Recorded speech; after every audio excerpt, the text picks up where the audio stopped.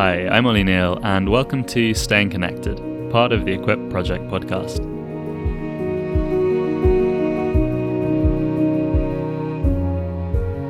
Staying Connected is a 12-week series focusing particularly on those having to self-isolate because of the coronavirus pandemic. We're aware that being stuck at home can be lonely, so we hope that each short episode will remind Christians of their unity as members of the body of Christ. In each episode, we'll have a Bible reading, a short thought, a prayer, and a final song. This week, I'm going to be sharing some thoughts on a passage I've been greatly blessed by over the past couple of weeks, and that's John chapter 12, verses 1 to 11. So let's read that passage together. 6 days before the Passover, Jesus came to Bethany, where Lazarus lived, whom Jesus had raised from the dead. Here a dinner was given in Jesus' honor. Martha served while Lazarus was among those reclining at the table with them. Mary took about a pint of pure nard, an expensive perfume. She poured it on Jesus' feet and wiped his feet with her hair, and the house was filled with the fragrance of the perfume. But one of the disciples, Judas Iscariot, who was later to betray him, objected.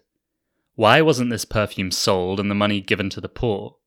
It was worth a year's wages. He did not say this because he cared about the poor, but because he was a thief. As keeper of the money bag, he used to help himself to what was put into it. Leave her alone, Jesus replied. It was intended that she should save this perfume for the day of my burial. You will always have the poor among you, but you will not always have me. Meanwhile, a large crowd of Jews found out that Jesus was already there, and came not only because of him, but also to see Lazarus, whom he had raised from the dead. So the chief priests made plans to kill Lazarus as well, for on account of him many of the Jews were going over to Jesus and believing in him. The darkness is beginning to close in. Jesus is nearing Jerusalem, nearing the city filled with hostile forces determined to harm him. The city outside which, just weeks later, he would be nailed to a cross alone and forsaken. But there's a calm before the storm, a moment of quiet with his dear friends Lazarus, Mary, and Martha in the town of Bethany. Here there's a dinner given in Jesus' honor. Martha served, and Lazarus, who just weeks earlier Jesus had raised from the dead, reclined at the table. And here for a moment, Jesus is surrounded by those whose hearts are loyal to him. It's like a little oasis of light amidst the oppressive darkness outside. Then Mary enters the scene. She comes with 1/2 liter of pure nard, an expensive oriental perfume. This was likely the most valuable thing the family owned, and may also have been an heirloom passed from one generation to the next. It likely would have provided the family with financial security in the event of a crisis. Yet this is what Mary brings to Jesus, this precious thing, and she pours it out on his feet. Mark's gospel tells us that actually she broke the jar. She didn't hold any of it back. She gave it all.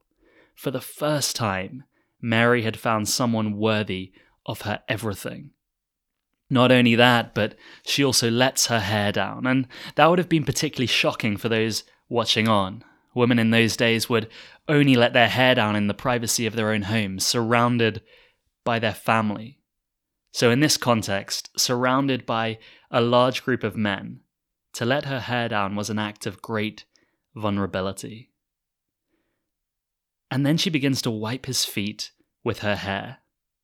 Pastor Tim Keller points out that in that culture, even servants had the right not to have to deal with the shoes of their masters. This was an act of remarkable humility. Her hair, that symbol of a woman's glory, laid down at the feet of Christ. So what's going on here? What is Mary communicating by her actions? Well, this is a beautiful act of devotion and worship. In effect, Mary is saying, Lord, I give you the most valuable treasure I own. Take it, Lord. It's all yours. Lord, I let down my hair. I give you myself. I make myself vulnerable. I disregard what anyone else thinks, and I give myself wholly to you. Lord, I humble myself. I go to your feet. I lay down my glory to make much of you, to make your glory known. And the house was filled with the fragrance of the perfume. I love that. As Mary worships the Lord with pure, undivided devotion, those around her get to enjoy the fragrance it produces. And that's such a beautiful picture, isn't it? The effect of her worship rippling out to those around her. And how sweet that must have been to Christ himself. Yet in 2 Corinthians 2, the Apostle Paul writes these words. He says, "For we are to God the pleasing aroma of Christ among those who are being saved and those who are perishing. To the one, we are an aroma that brings death. To the other, an aroma that brings life." You see, this aroma, this fragrance that brought delight to the Lord, also brought a frustration and a hostility from another, Judas, the betrayer. And his objection on the face of it, well, it seems like a respectable one. Why use up perfume in this way when we could have sold it and used the money to help the poor, he says. He maintains that his own interest is in some other worthy cause. Yet his words reveal an intense discomfort at seeing one so devoted to Jesus. And I think that's something that I see in myself sometimes. If you see someone fully committed to Christ, fully devoted to him, sometimes there's a discomfort that comes with that. We sense our own inadequacy, our lack of devotion, and we become uncomfortable. You see, to Mary, Jesus was worth everything. She held nothing back. But to Judas, Jesus was worth nothing. Soon after this meal, he betrayed him for the price of a dead slave. His virtue signaling before the dinner guests was an attempt to make out that he was interested in some higher good.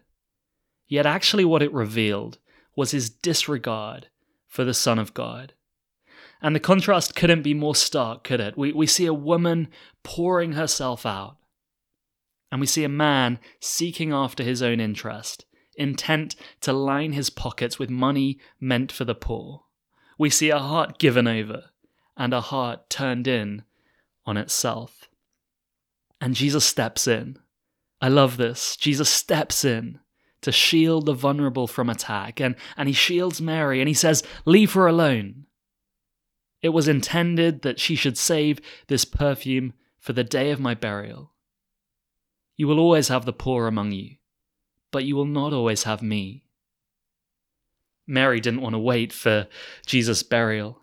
Maybe having seen him raise her brother from the dead a few weeks previously, she'd become convinced that even death itself couldn't hold this king, and therefore saving the perfume for his burial was unnecessary. Maybe she wanted Jesus to see her undivided love for him while he was still alive. Maybe she knew there'd always be an opportunity to look after the poor, but Jesus would be leaving them very soon. Whatever she knew or didn't know, this is clear. Mary loved Jesus deeply, and Jesus delighted in her worship and devotion. He knew her intentions, he knew her love, and whatever the people around them thought, well, it didn't really matter. But as I read this, I thought, why? Why did she love him so much? What motivated such an outpouring? Well, unlike Judas, she recognized how precious Christ was. She'd seen the glory of God in the face of Jesus Christ. She realized that he was the resurrection and the life, the one who would give anything for her and do anything for her. She realized how much he loved her, how devoted he was to her. She'd seen him weeping alongside her at her brother's tomb.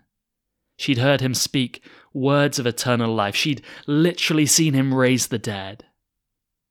She knew he was God in flesh, and her response was this deep, deep love. As J.C. Ryle put it, greatly loved, she thought she could not show too much love in return. Having freely received, she freely gave. The passage closes with a glimpse once more of the darkness closing in. As the fragrance of this perfume still lingered in the air, the chief priests made plans to kill Lazarus. His crime? Being raised from the dead. It was causing too many people to believe in Jesus. I just think that's a complete and utter tragedy. And all the more tragic when set alongside such a beautiful act of devotion. Mary gave herself up and poured herself out before Jesus because she was totally convinced he was worth everything. And the result of that was this beautiful aroma that filled the room. Yet as Ryle puts it, these proud men would not give way. They would rather commit a murder than throw down the arms of rebellion and confess themselves in the wrong. And what was the result? Well, the result of their pride was the stench of death. It's so ugly. This hard-heartedness, how ugly it is against the backdrop of a heart poured out. And so for us, what kind of fragrance are we producing with our lives? I wonder if Mary's actions make us feel a bit awkward and uncomfortable. Do we know what it is to worship Christ in this way? Or would we rather avoid that level of devotion by championing some other worthy but lesser cause? Or are we prepared to give our most valuable treasures, to give our very selves, and to lay down our glory before Jesus? Because the result will be that in a world of so much darkness, in a world that smells of death, a beautiful fragrance will fill the air and bring great delight to our Lord and Saviour, Jesus Christ. Let's pray. Heavenly Father, we delight in your precious, worthy Son, the Lord Jesus Christ. As we see Mary bringing him her most valuable treasure, giving her very self, laying down her glory at his feet, O Lord, would we imitate her love and devotion? Lord, give us a sense of just how precious Christ is. The one who defends the vulnerable, the one who can raise the dead to life. He is worthy, Lord. May our lives produce a beautiful fragrance that brings you great joy, O Lord, and ripples out to a world that so often smells like death. We praise you, Father, in Jesus' precious, worthy name. Amen. When I survey the wondrous cross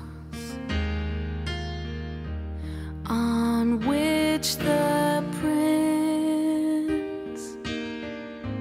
of Glory died, my richest gain I count but loss, and pour contempt on all my pride.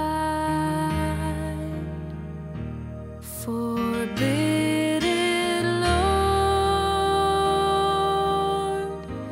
that I should boast, save in the death of Christ my God. All the vain things that charm me most, I sacrifice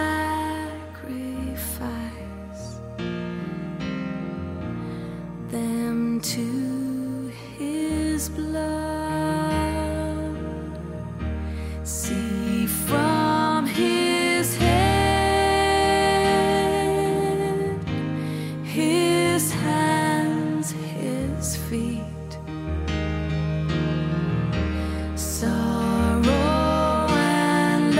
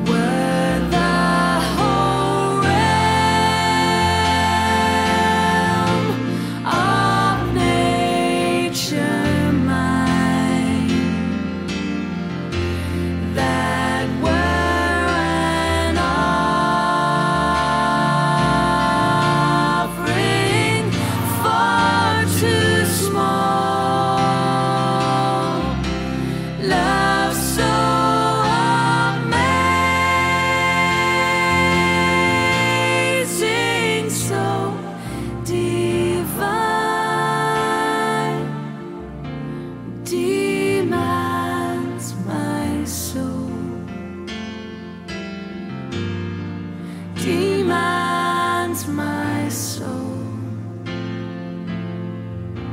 Love demands